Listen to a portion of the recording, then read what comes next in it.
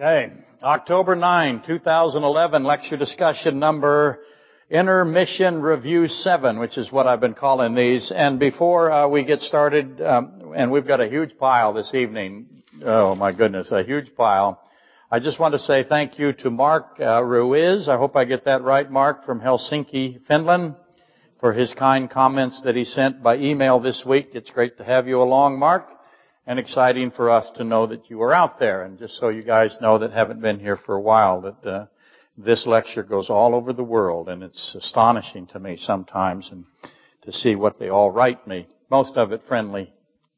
There's a couple of people, one in Arizona, that I got to work on. But anyway, I'm kidding about that, aren't I, Jennifer? Anyway, I'm trying to push through this portion of the marriage ceremony pattern. And again, I was talking to Dave about this. Let me just address this quickly. I am intentionally, so that you know, I am intentionally making references for these folks on the internet. Amanda asked me, why do you go through so fast through these references sometimes and you don't write them on the board for us? It's because if I'm going to run out of time, I make sure that they get in so the folks on the internet can hear them.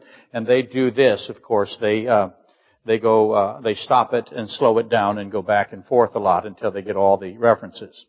And that is exactly what I'm doing. I'm trying my best to include all you folks out there, and there's quite a few of you. Excuse me. But I'm trying to push through this portion that we're doing now on the marriage ceremony pattern as quickly as I can. And it's very easy to get bogged down in this subject, and that's exactly what's occurred, and you're going to see that. We'll soon discover today we're going to slow down to a crawl. This is the day that we move into Moses and Aaron at Numbers 20. And if you are aware of Numbers 20 at all, you know that it is a significant place in Scripture. It has so many things that seem to result from it.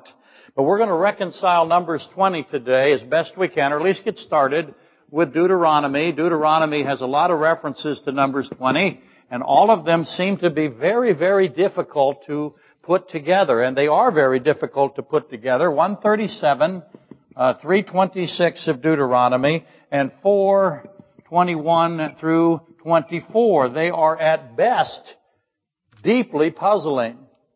At worst, irreconcilable, it seems. And what is that? When I tell you there's a great mystery trying to get these two to fit together, what do you now know? You know there's something really cool hidden there. There's a great treasure hidden here. If you can't figure it out the first time through, then that's good news.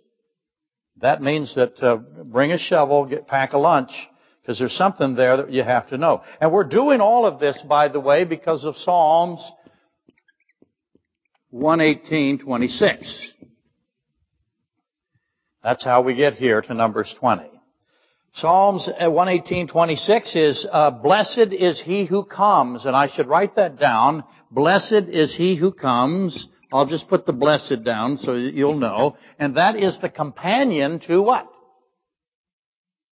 That is the companion to behold the bridegroom comes. So try to think of them as bookends, if you will, or two pieces, or part A and part B, or two part A's, whatever you wish.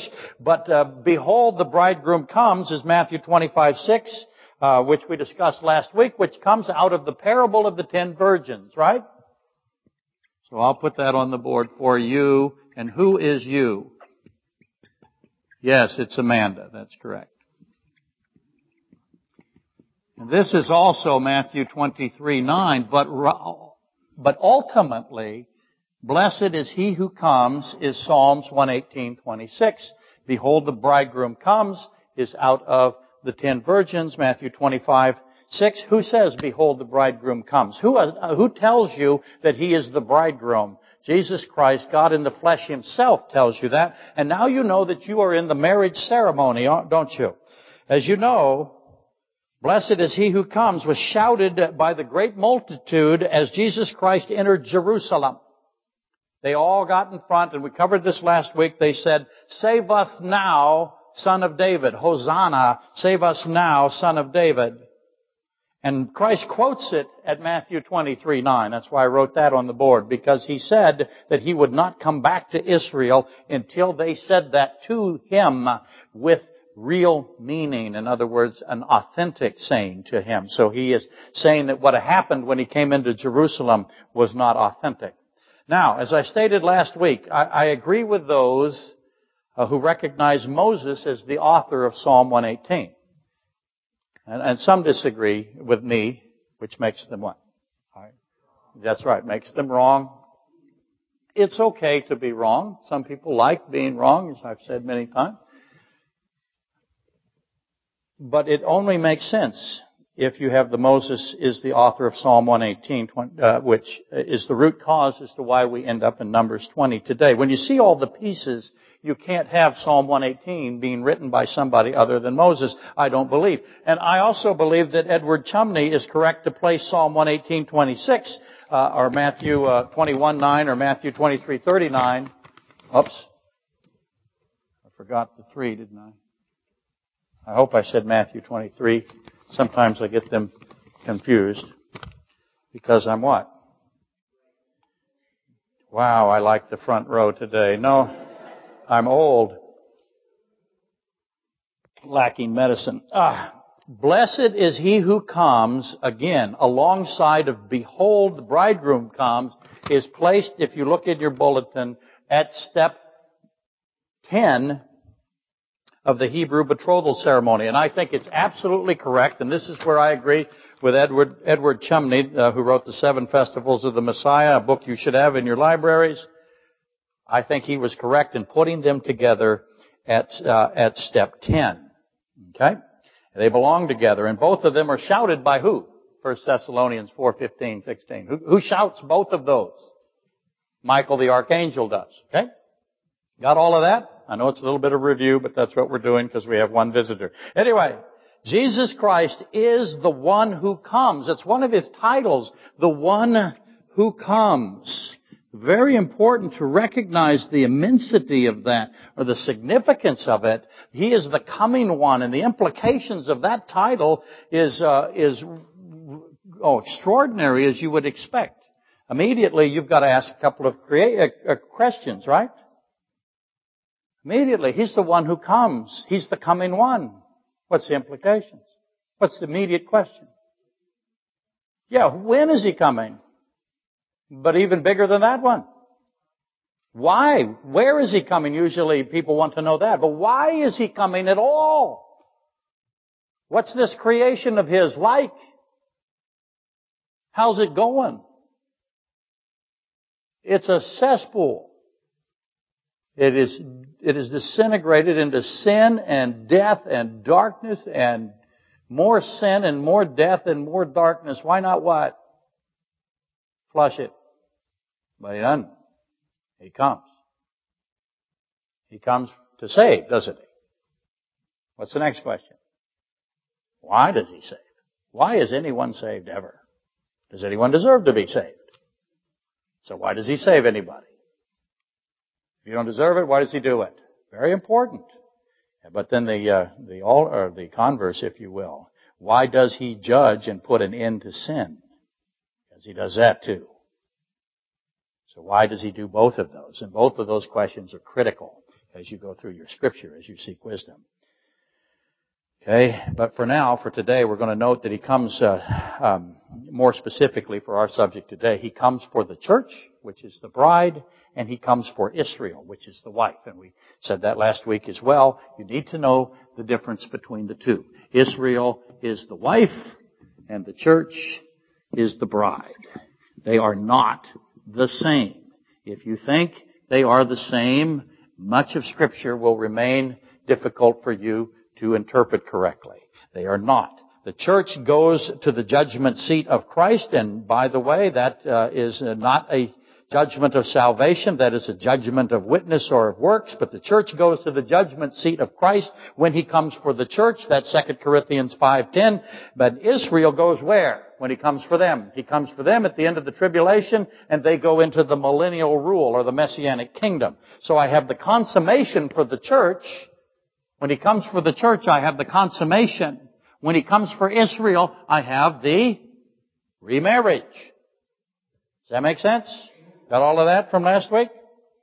Again, this is symbolism, and it's hard to explain it to people. And much of you, or quite a few of you, have come to talk to me about it, and that's the only way to work it out. See me later, for my baseball team is the church, and football team is Israel analogy. That seems to help people. Let me explain why. If I said to you, see, everybody thinks they don't understand that when he speaks of Israel, he is speaking of them as a wife who has committed adultery, who has gone through a separation with him, who has gone through a bill of divorcement, who has gone into a punishment stage, and is awaiting redemption or remarriage. That's how he is speaking of Israel, as if they are a wife who has done all of that. When he speaks of the church, he talks about them, us, that's us, as a betrothed bride that is set apart waiting for him, whom he will come at midnight with the shofar, with the, behold, the bridegroom comes, and he will abduct. So now my baseball analogy. The church is a baseball team. And so after 9 innings, maybe if the score's tied, we go into extra innings. Is that making any sense to you? This is, were you weird before you came to Cliffside? Or did Cliffside make you weird? I'm hoping that it is the latter, actually. Gives me a sense of power and authority. That makes me feel warm. Or I'm getting hot flashes out of sympathy. Thank you for laughing. I'll get a beating later. But baseball teams play 9 innings. They have relief pitchers comes in the 8th. I got the closer in the 9th, right? I might, if I'm in the National League, I got no designated hitter. I gotta let the pitcher bunt. Boy, that's exciting. Or I could have Mickey Mantle jerk one over. Which do I prefer? Never mind. See where I'm from. Football teams play 4 quarters. They have a halftime. They have a 2-minute warning, right? They're both athletic teams, but the symbolism and the nomenclature is different. If the church were a baseball team, we'd be talking about, what inning are we in? If Israel is a football team, we'd be asking, what quarter are we in? The rules are different, but that's how it works. Israel is being discussed by God as a wife that has already been married, has gone into adultery, that has been separated, divorced, and now is in punishment, is awaiting remarriage. That's how he sees her. The church, did I say Israel? I hope I did that. The church is a bride, not yet married, not yet consummated. That is the difference. And people mix them up all the time. I get this more than anything. Well, God is committing polygamy. No. The symbol is a wife. The symbol is a betrothed bride. That's why it's so important to know your betrothal marriage ceremony, your Jewish betrothal marriage ceremony that is in your bulletin. Feel free to take your bulletin home and keep it. Because we've really done a nice job. Okay, Lori did. Of putting this all together for you. And you should keep this bulletin. I'll sign it later. Make it worth, nothing. But you should keep it so that you have a copy. Absolutely, you should buy Mr. Chumney's book. It isn't as in-depth as perhaps I wish it was, but it's very good. And probably right now the best work available. So, Moses and Aaron at Numbers 20, where we're headed, is a very, let me repeat, mysterious passage, and I submit that it is almost universally misinterpreted, and that does not surprise me, should not surprise you, because most scholars are unaware of something about the book of Deuteronomy. And Deuteronomy has so much to say about Numbers 20. Deuteronomy, to the superficial, and this is, by the way, why everyone should own an Arnold W. Fruchtenbaum book, Footsteps of the Messiah. He's still alive, and you can get his work off the internet. Look up Fruchtenbaum. Try to remember fruit tree if you can. But Mr. Fruchtenbaum has done the definitive work on Israel, frankly, in all of the church today, in my view, maybe ever. But most scholars are unaware, first and foremost, that Deuteronomy is an ancient marriage contract. That's what it is. When you look up or read Deuteronomy, you see any reference in Deuteronomy at all, immediately you should say to yourself, this is an ancient marriage contract. Deuteronomy to the superficial reader seems to be repetition of what Moses wrote earlier in Exodus, Leviticus, and Numbers. And as an aside, Deuteronomy means what? You can go with the Deut. What does it mean?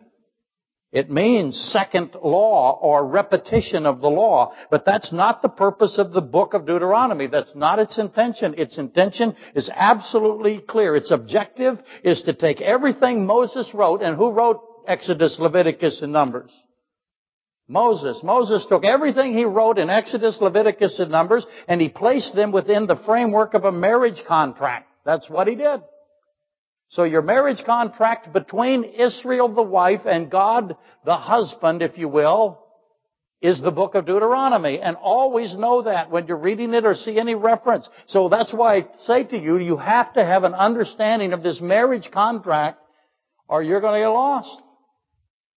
That's why you have your collector's edition, numbered, signed. Okay, neither of those. Cliffside Community Chapel. Authentic, watermarked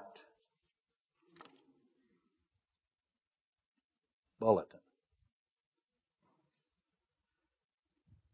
What does God call Himself all the time? I am a what? A jealous God. What's He mean? That is within the framework of what?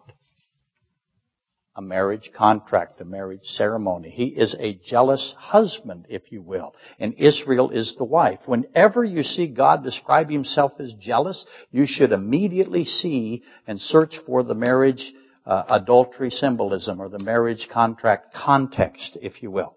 And failure to understand the purpose of Deuteronomy is going to lead to interpretive mistakes. If you don't know that that is a marriage contract framework, then you're going to get in trouble. And those kind of errors, by the way, are most common. That's what you get most of the time, I'm sorry to say, in commentaries or churches or monographs or whatever, because of that failure, that fundamental mistake. To start out badly in the book of Deuteronomy is to end badly. Anyway, that is why we are at Numbers 20 today, because you are able to solve Numbers 20. As I said, very mysterious. You're able to solve Numbers 20 by applying the context of the Jewish betrothal wedding pattern. The key to Numbers 20 is one of these steps. Pick a step. Which one do you think it is? You can all vote together. In fact, as I've said many times, I've separated people within the congregation as to whether or not they agree with me. Those who disagree would go over, say, in that section. There's only a couple of you there today. But what step do you think... How do I solve Numbers 20? Do you know what Numbers 20 is, by the way? Does anybody not know? Never raised your hand here. You heard that, didn't you, young lady? Good. Good. You were tempted there for a second, weren't you? Almost had you. Okay, don't do it. Good. Never invite anybody without proper warning. I'll tell you, the key is step 8. Let me read it to you, step 8. The bridegroom departs to prepare a home for the bride. John 14:1-3. Christ actually uses the exact words of the ceremony there in John 14:1-3. If you don't know that, you'll misunderstand what He's trying to say there, which is very common, as it always is. But if you know the key to to Numbers 20 is step 8 of this ceremony, and you understand what a dramatic theodicy is, and I know there's some folks here that have never heard me say that, so let me put it up there, so at least you see the words, a dramatic theodicy. You got to know what one of those is, or you're going to get in trouble in Deuteronomy right there.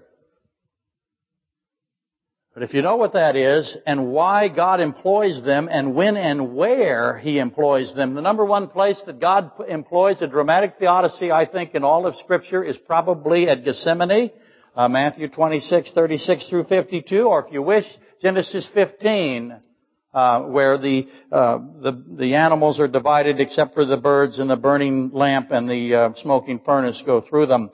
Those two passages in Scripture, by the way, have the identical subject material. Genesis 15 and what He says at Gethsemane with regard to let this cup pass. That is a dramatic theodicy, probably the primary one in all of Scripture. Put those two together, you'll solve Gethsemane and you'll solve Genesis 15. Anyway, that was for free. Hopefully you remember that last week I commented that it is significant that both Moses and Aaron died in a very unusual way.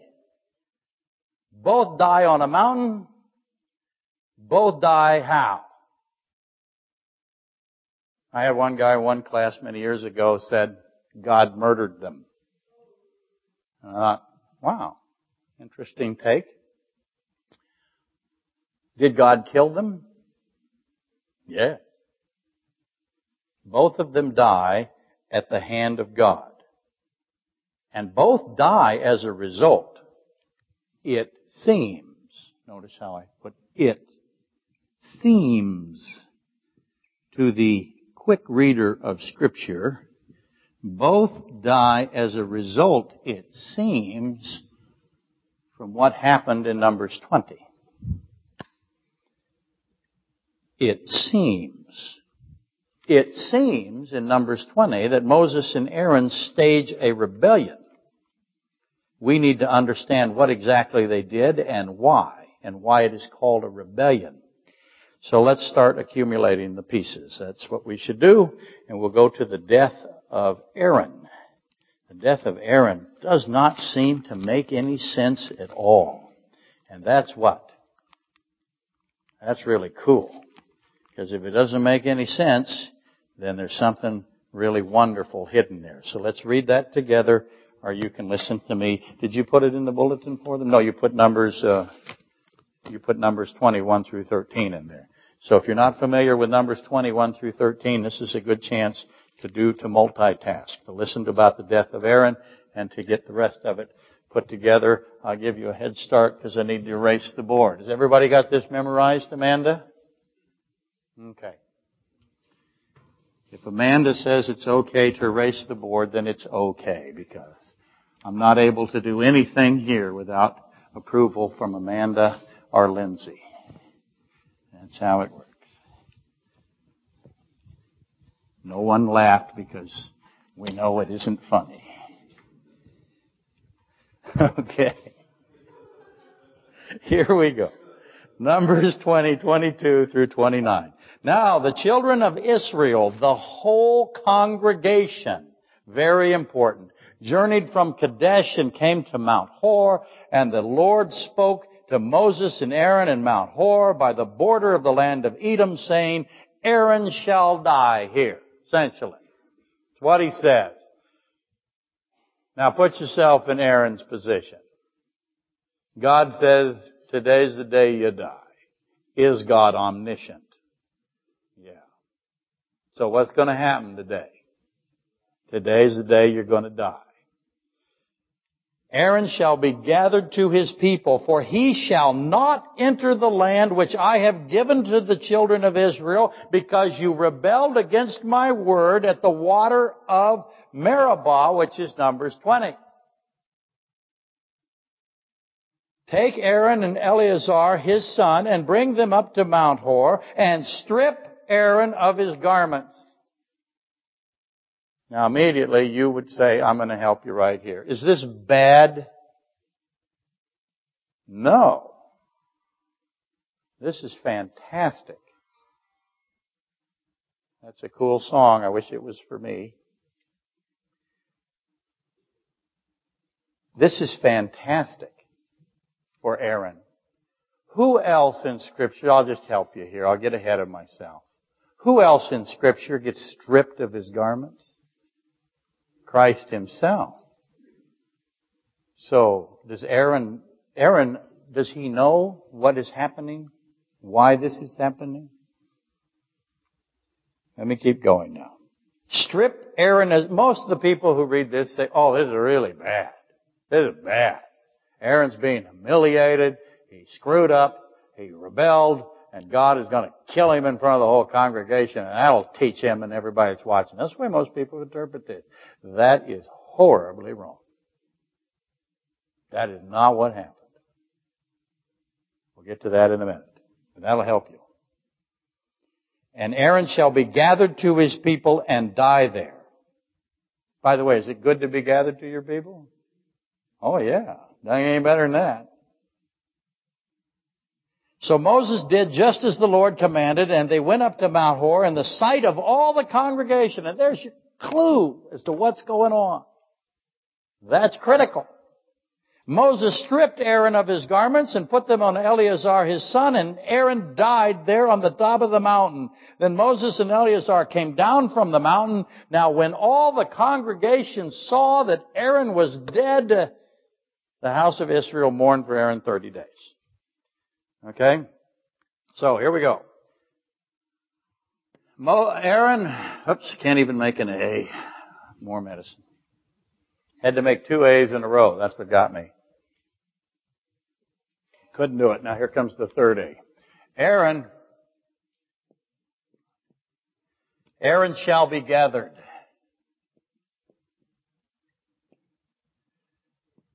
Okay?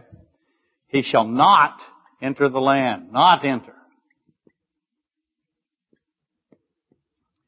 He dies how? At the hand of God.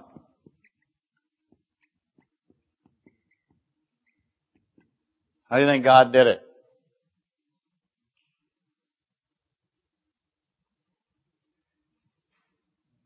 He is stripped of his garments. Are you saying I'm out of order? Yes, I'm out of order. It's too late now. Stripped of his garments. Did you tell the lovely young lady that you brought that you were trouble here in the class? Did you let her know? Okay, good.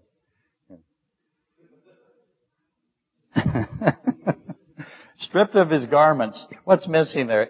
I could make it a lot plainer if I said then they gambled over him, right? Okay, couldn't I? But I didn't. So you could fit that together. And he did it before all of the sight of the congregation. So everybody saw that. That's really important to know. What's happening here? What's going on? Why are they doing this? What is this called scripturally? Doctrinally or in theological schools. What is this called that's happening? You can do it. What is it? It's a dramatic theodicy. Absolutely correct. That's what's going on. And if you don't know that, then you may think that Aaron's getting punished. That's not what's happening. You may think this is punishment. I won't tell that to the internet people. Here's why it's good to come here. You've now learned something ahead of them. You may think that's punishment. Does Aaron think that's punishment? He doesn't think so. He gets to die this way. Okay, now they're up to a speed, aren't they? That's pretty cool. Who gets that, by the way? Who gets that? Aaron does. Okay? And he dies on top of a mountain. Top of a mountain. And there's this transfer to Eleazar. Okay? That sums it up. And this is what I always ask people all the time, and it's a trick question. Why is God killing Aaron? For what reason? Why is God killing Aaron? Think it through. For what reason? Here's the reason. In the sight of the congregation. That is why God is killing Aaron. And Aaron knows it. Is this punishment? You can answer that question. No. Is this fair? Yes. Is this good? Yes. Always ask, how is this good? What is being taught to Israel? Have you found the portrait of Christ? Do you see the great honor that God bestows on Aaron? Okay? I hope you do. Now let's go to Deuteronomy 34. Because it helps you, if you do, understand what's going on. Now, I'm going into Deuteronomy 34. What's the first thing I got to do? I'm sorry, I got the wrong. There is no 34. And I know that. Where am I really headed? 32? 33. No, 34. I did right. Okay. Moses' death. Deuteronomy 34. I want you to begin to understand what's happening to Aaron so that you can figure out what really happened at Numbers 20. So here we go, verse 5. Deuteronomy 34. Actually, I'll go back up to 4. Then the Lord said to him, Moses, this is the land of which I swore to give Abraham, Isaac, and Jacob, saying, I will give it to your descendants. I have caused you to see it with your eyes, but you shall not cross over there. So here I have, with Aaron could not enter, and now Moses cannot enter. So Moses, the servant of God, died there. Okay, both of them die, both of them on a mountain, both of them at the hand of God. So Moses, the servant of God, Lord, died there in the land of Moab according to the word of the Lord, and he buried him in the valley of the land of Moab, opposite Beth Peor, but no one knows his grave. I'm talking about Moses dying at the hand of God, and now we're talking about the grave. And Matthew, by the way, he's buried in a valley. What's the first thing you think of about the body of Moses? I hope you say Jude 9. Because Jude 9, I have the very one who yells those two things, fighting with Satan over the body of Moses, right? The one, Michael the archangel, who screams out, blessed is he who comes, and behold, the bridegroom comes, fights over the body of Moses with Satan. Obviously he wins, because Moses is buried in a valley and no one knows his grave to this day. Moses was 120 years old when he died. His eyes were not dim, nor his natural vigor diminished.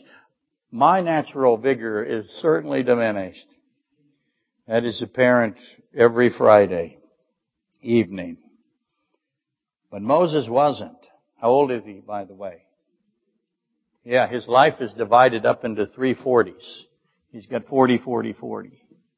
So he's 120 and he's doing good. But it is time for him to what? Die on a mountaintop. Why?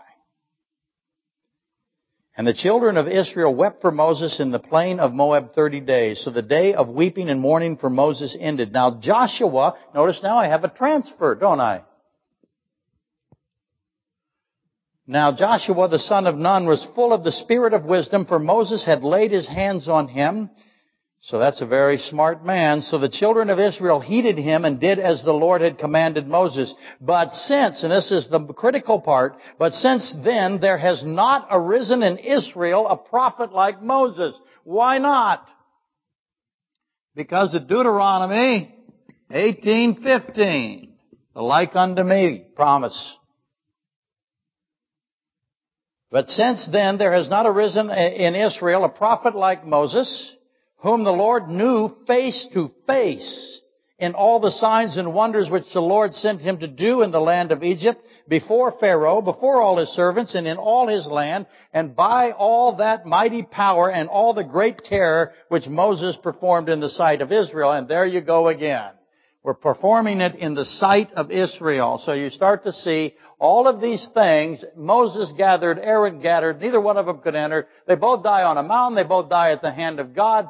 Aaron is stripped of his garments. That's critically important. He's the high priest, and this transfer in the sight occurs. And then Moses is told, there's nobody like Moses. He was face to face. He had mighty power, and great terror went before him. No one knows his grave. Matthew 17 comes into play, by the way. How come? When I'm talking about Moses. That's the Mount of what? Transfiguration. Who shows up there? Moses does, along with Elijah. What's the obvious question? Is he disembodied? Or does he have his body back? If he's got his body back, what's the next obvious question? How do you get it back? Who gave it to him? Who had it? Who gave it to God, if you will? That's a bad question theologically. Okay? Just from a human standpoint. Who did God send to get it? Jude 9. Michael the archangel, right? So there's a lot of mystery about the body of Moses. Very important. Okay, now Numbers 12. But anyway, we're reading Deuteronomy 34, and Deuteronomy 34 is what? What is it? What is it? Come on, you can do it. It's a marriage contract framework. The whole book. All of it. Now, Numbers 12.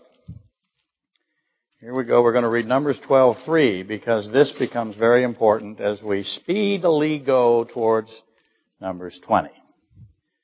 Numbers 12:3. Now the man Moses was very humble. Who's talking about? Moses, by the way, wrote that, but who told him to write it? God did. The Holy Spirit inspired. He is very humble. That's Moses. More than all men who were on the face of the earth. This is the most humble created man that has ever lived. I had Jehovah's Witnesses come and visit me yesterday. They're my friends now. And it was a very difficult time for them because I start out by asking, is Jesus Christ created? And what did they say? Yes. I say, okay, you're doomed. No hard feelings. I'm sorry, not really fake sorry. You're doomed because he says, you must believe I am. If you do not believe I am, John 8, you will perish in your sins, and you do not believe that he is the I am. And so, you will perish. How does that make you feel? It was a very difficult exchange for her. There was two of them. They said, Jesus Christ is a God. And I said, there's no such thing as a God. There is God. There are no other gods. He's not a God. So what is he? You have him created, which means you are doomed. You will perish in your sins. She said, well, I'm not sure who he is. I said, I'll help you out. Do you believe that Jesus Christ is Creator God? She said, no. Good.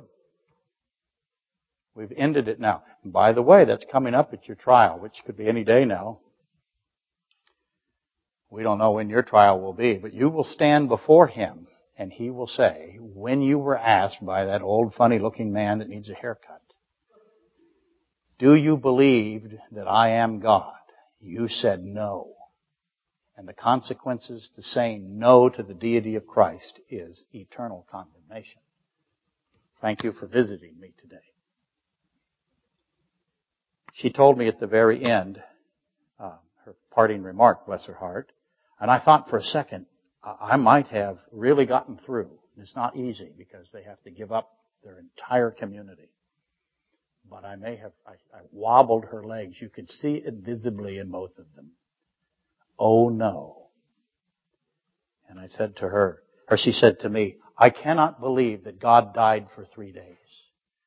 And she's walking away. That's her parting shot. That's supposed to win the argument. And I said, I can answer that in 30 seconds.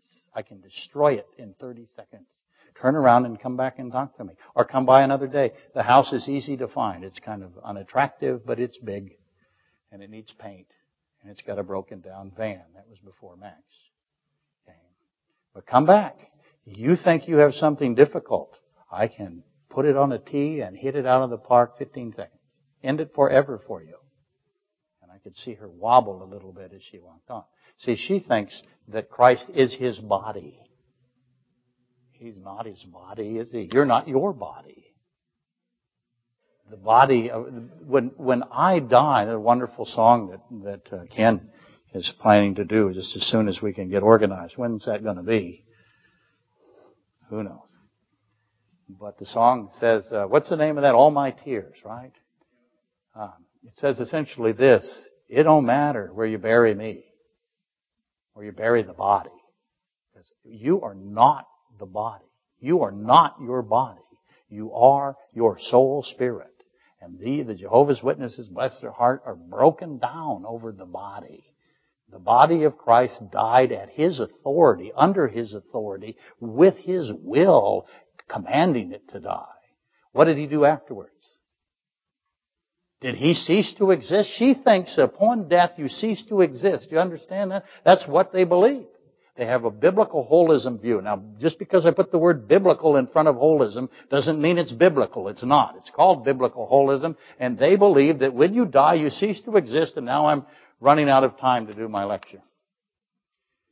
When you cease, they believe you cease to exist and that the spirit is subject to the physical body. The spirit is eternal, it is immortal, it is not subject to the body. God always calls you a living soul. That's who you are. Steve is a living soul. Kathy is a living soul. Joel's new friend, living soul. She told me her name. Markel. She is not her body. She is her soul, right? That's simple. 15 seconds. Done. Next question. Anyway. Numbers 12, 7 through 8. He says this. This is where Aaron and Miriam decide they're going to try to sneak around Moses. But he says this about Moses. He says, my other prophets, I visit them in dreams and visions. Not so with my servant Moses. He is faithful in all my house. I speak with him face to face, even plainly, not in dark sayings or parables, if you will. And he sees the form of the Lord. Who's he seeing, by the way, when he sees the form of the Lord? He's seeing Jesus Christ. That's a Christology or a Christophany or a theophany, whichever one you wish to make it. Why then were you not afraid to speak against my servant Moses? He is very humble. He is the only one that I speak face to face. So look for the John 5:39s here. That which is testifying of Jesus Christ. That which is Him in type. Because all of those things that He's saying about Moses, they're applicable to Christ in a much higher realm in the sense that Moses was only the type. That's the Deuteronomy 18:15. Look for a prophet who has my characteristics, not because I'm something special, but because He's using me to help you identify Him. Christ is the prophet. That's what Moses is saying in Deuteronomy 18:15, a prophet unto me. But clearly Moses was greatly honored. He is the deliverer of Israel. He is the face-to-face. He has death at the hand of God Himself. He is the most humble. How much does God love this man? A lot. Now, comparatively, and make no mistake, there is no comparison. Jesus Christ is God in the flesh, and His humiliation cannot be compared to Moses's. Christ is the face of God. Moses saw the face of God. Christ is the invisible made visible. And Christ, when nobody fought over His body, He has an empty grave. He isn't mighty and brings terror. He has all the power. He's omnipotent. And every knee will bow to Him, and He is the judge of all things, John 5:22. So Moses is a little dim, tiny picture of Christ and would never say otherwise because he is very humble. Moses is. Notice how I say Moses is. But I want you to see the portrait of Christ that is the scriptural account of Moses, which is why the Holy Spirit inspired Moses to write certain things down. Didn't write everything down, but certain things Moses wrote down because they are portraits of Christ. That is why they are written and why they are recorded. Now that's how we start the mysterious Numbers 20. And now my Bible has a silly headline, and yours may have it too. Those of you who have a Bible, go to Numbers 20, or you can use your bulletin. We got rid of the silly headline in the bulletin because they want to put it, all the Bible transcription services want to put the same silly headline. So what does your Bible have at at Numbers 20? Water from the rock is good. What does yours have, Misty? Numbers 20? Well, no, Miriam died back here. Numbers 20, it says death of Miriam?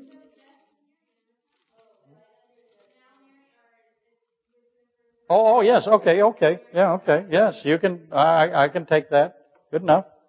And what else, anybody else have? Angry Moses? Moses' error, that's the one I searched for.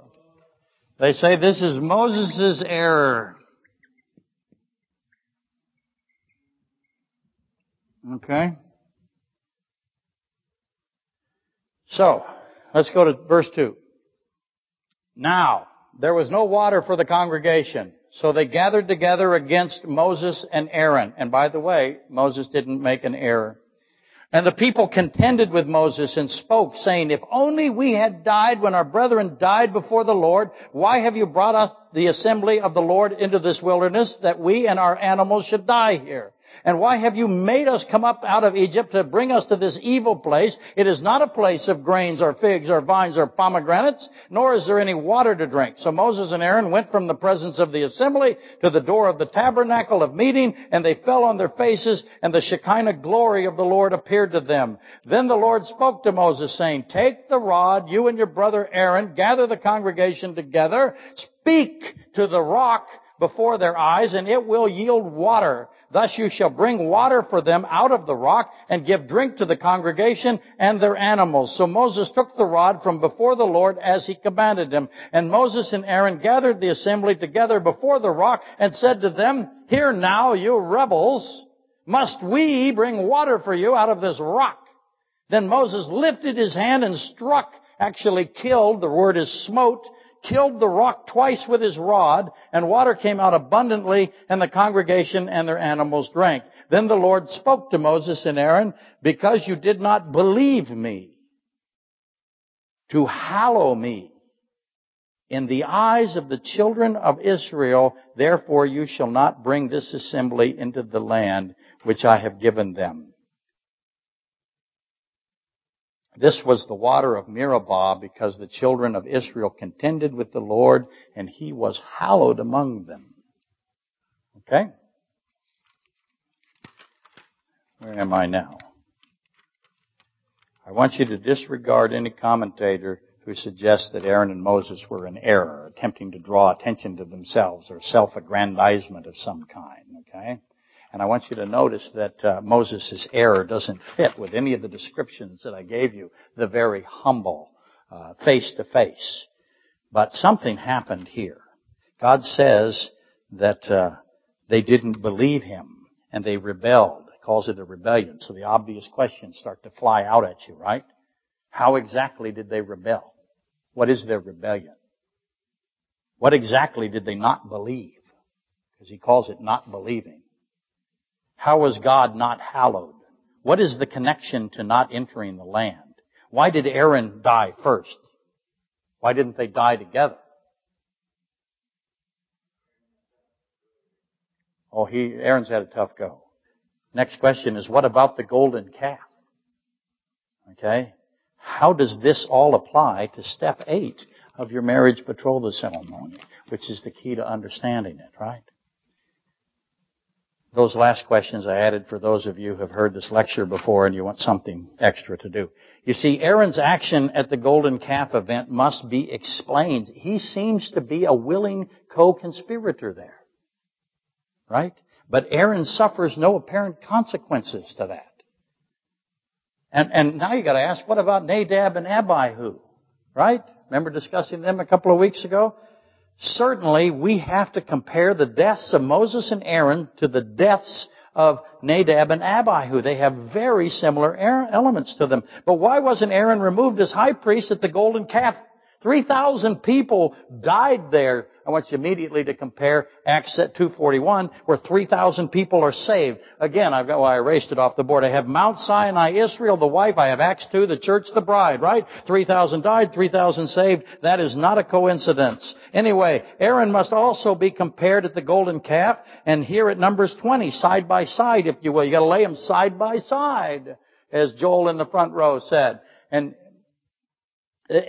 this is the second of the living water from the rocks, right? Where's the first living water from the rocks? Exodus 17. 1 Corinthians 10:4. Once again, a second time, there is no water. What's the obvious question? Yes. Why has God done this how many times? Twice. He does it 2 times. Why does he do it 2 times? Why doesn't he do it 5 times, 7 times, 10 times, 12, 3 times? He doesn't. He does it 2 times. Exodus 17, here in Numbers 20. The real question is, he didn't do it once. He proved he could do what with a rock? If you kill the rock, what comes out of the rock? 1 Corinthians 10:4. Living water comes up. The rock is Christ. I hope you got that. It's one of the first typological studies you should ever do. That should be in Jenna should be doing that with the kids. That's sad that isn't happening. But he doesn't do it once, he does it twice. 17 Exodus, 20 in Numbers. What is thus implied? The only time that they've needed water in 40 years is how many times? Twice. How many people I got here? I have millions of people. I got goats and chickens and old women pulling carts. I got all kinds of stuff here. That doesn't mean that old men don't pull carts. Old men usually what? That's right, ride in the carts. Just want to point that out. In case anyone of you were wondering. He has provided water at all other times. 40 years of water except for twice. By the way, what else has he provided? 40 years of manna and 40 years of clothing and shoes not wearing out. And that is where in the Bible? Yes, it's in Deuteronomy 29:5, which is a marriage promise. Bill was talking about promises during his elder talk, wasn't he? Those are conditions of a what? They sounded like what Bill was talking about? Marriage vows, didn't they? Solves so many things when you understand marriage. But shoes don't wear out. Why not? Clothing. Marriage contract element, a promise, a legal accomplishment. That's step 4. What do these 3 have in common? The water, the bread, and the shoes and the garments. Anyway, only twice does God withhold water. The most obvious of the obvious questions. What is he teaching Israel and us about his plan of salvation and about the person of Christ? Notice that immediately the people of Israel gather together against Moses and Aaron. Moses and Aaron are surrounded. And there you go, your surround theme again. Surround theme is in Psalm 22. It's in Genesis 19, Sodom and Gomorrah. It's in Judges 19, right? It's with the adulterous woman who is going to be stoned. I have the surround theme. I have it in Psalm 118, by the way. What do you suppose the people who are surrounding Moses and Aaron intend to do? Where we don't have water. This is the second time we don't have water. We're dying. This is an evil place you brought us to. You're going to kill our animals. We should have died in Egypt. By the way, who are these people 40 years later? How many of them even lived in Egypt? We should have died with our brethren. Which brethren? What do you suppose the people of Israel have in mind? They cry out to die as their brethren died. Was that the Korah rebellion, the golden calf, the quail, the bronze serpent? Is that attrition in the wilderness? How much time has passed since the exodus of Egypt? It's safe to say that the majority of these folks never likely lived in Egypt. And the people of Israel accuse God of not what? Not fulfilling his what? Promises. When did he make those promises? And what kind of ceremony did he make them? It's a marriage ceremony. They're saying, you're not keeping your marriage vows here. He's not keeping his marriage contract, step 4. This is not a place of grain and figs and pomegranates. They say, we're dying of thirst. You made us come up out of Egypt. You made us. We didn't want to. Then they say, you're a liar, don't they? You didn't keep your promises. And this place is evil. If this place is evil, you don't keep your promises, you're a liar, you brought us to an evil place. What are they saying about God? Calling him evil, aren't they? And Moses and Aaron are what? They're part of the plan. They're evil agents of God. And so they're surrounded. The prophet and the high priest surrounded by Israel, being accused of being evil. What is the intention of these people? I submit it is the same as it is every time. They came believing that they had the ability to do something. I love that one line, one comic. He's not a good comic to listen to, obviously, but he said something that I thought was profound. He said he was arrested one time, and the officer said that he had the right to remain silent. And he said, I knew I had the right to remain silent. I just didn't have the ability. Well, these Jews have surrounded Moses and Aaron, this congregation, and they thought that they had the ability to do something. What did they think they had the ability to do?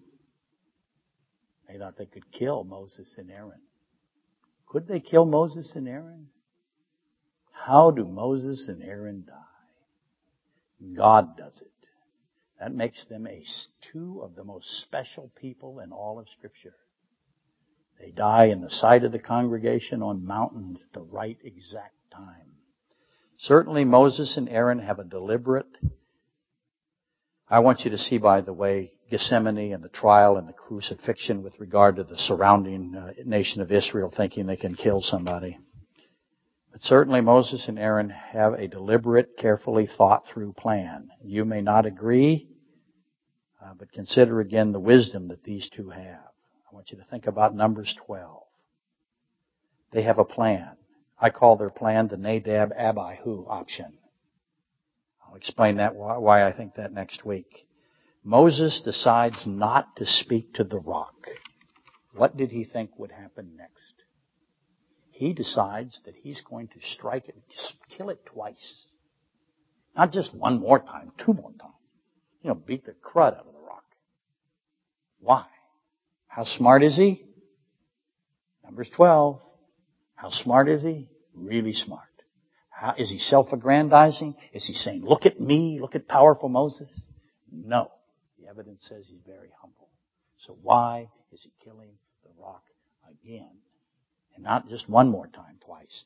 What would be the result if Moses deliberately, in absolute conflict with the doctrine of Exodus 17, how many times does Christ have to die? Once. Does Moses know that? Yes, he does. The death of the rock that causes the flow of living water. In absolute conflict with the doctrine of the first coming of Christ, Moses smotes the rock 2 more times. Does Moses know what he is doing?